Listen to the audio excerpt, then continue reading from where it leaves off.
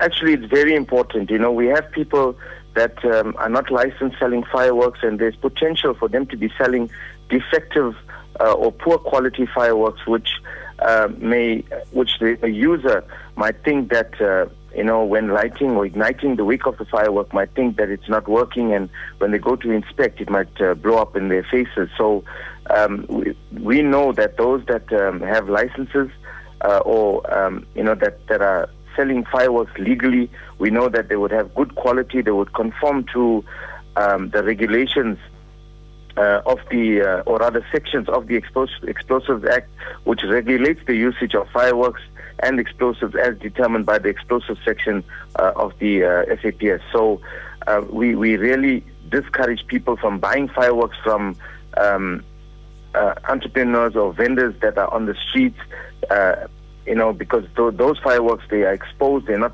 properly stored. Yes, Brigadier, let me come in with a question there. As you were saying, people selling fireworks in tuck shops and other smaller stores, will police then be monitoring the sale of fireworks from dealers who are not licensed to do so?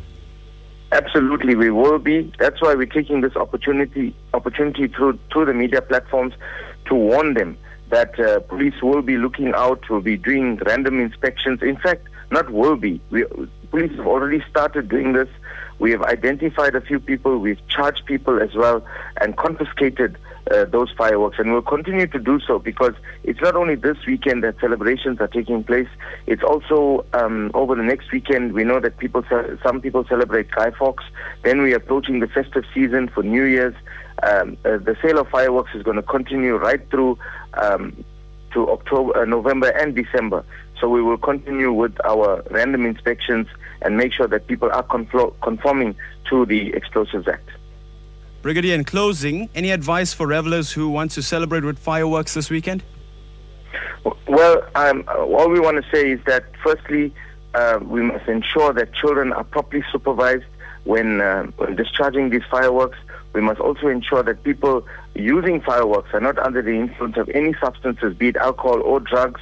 And because we've had instances in the past, not only this 7-year-old child in Polokwane, that was a recent incident, but in past years, we've had people losing their eyesight, their limbs. We even had buildings being razed to the ground. And these incidents are likely to occur if people do not exercise extreme caution and are complacent and allow children to use fireworks, without proper adult supervision.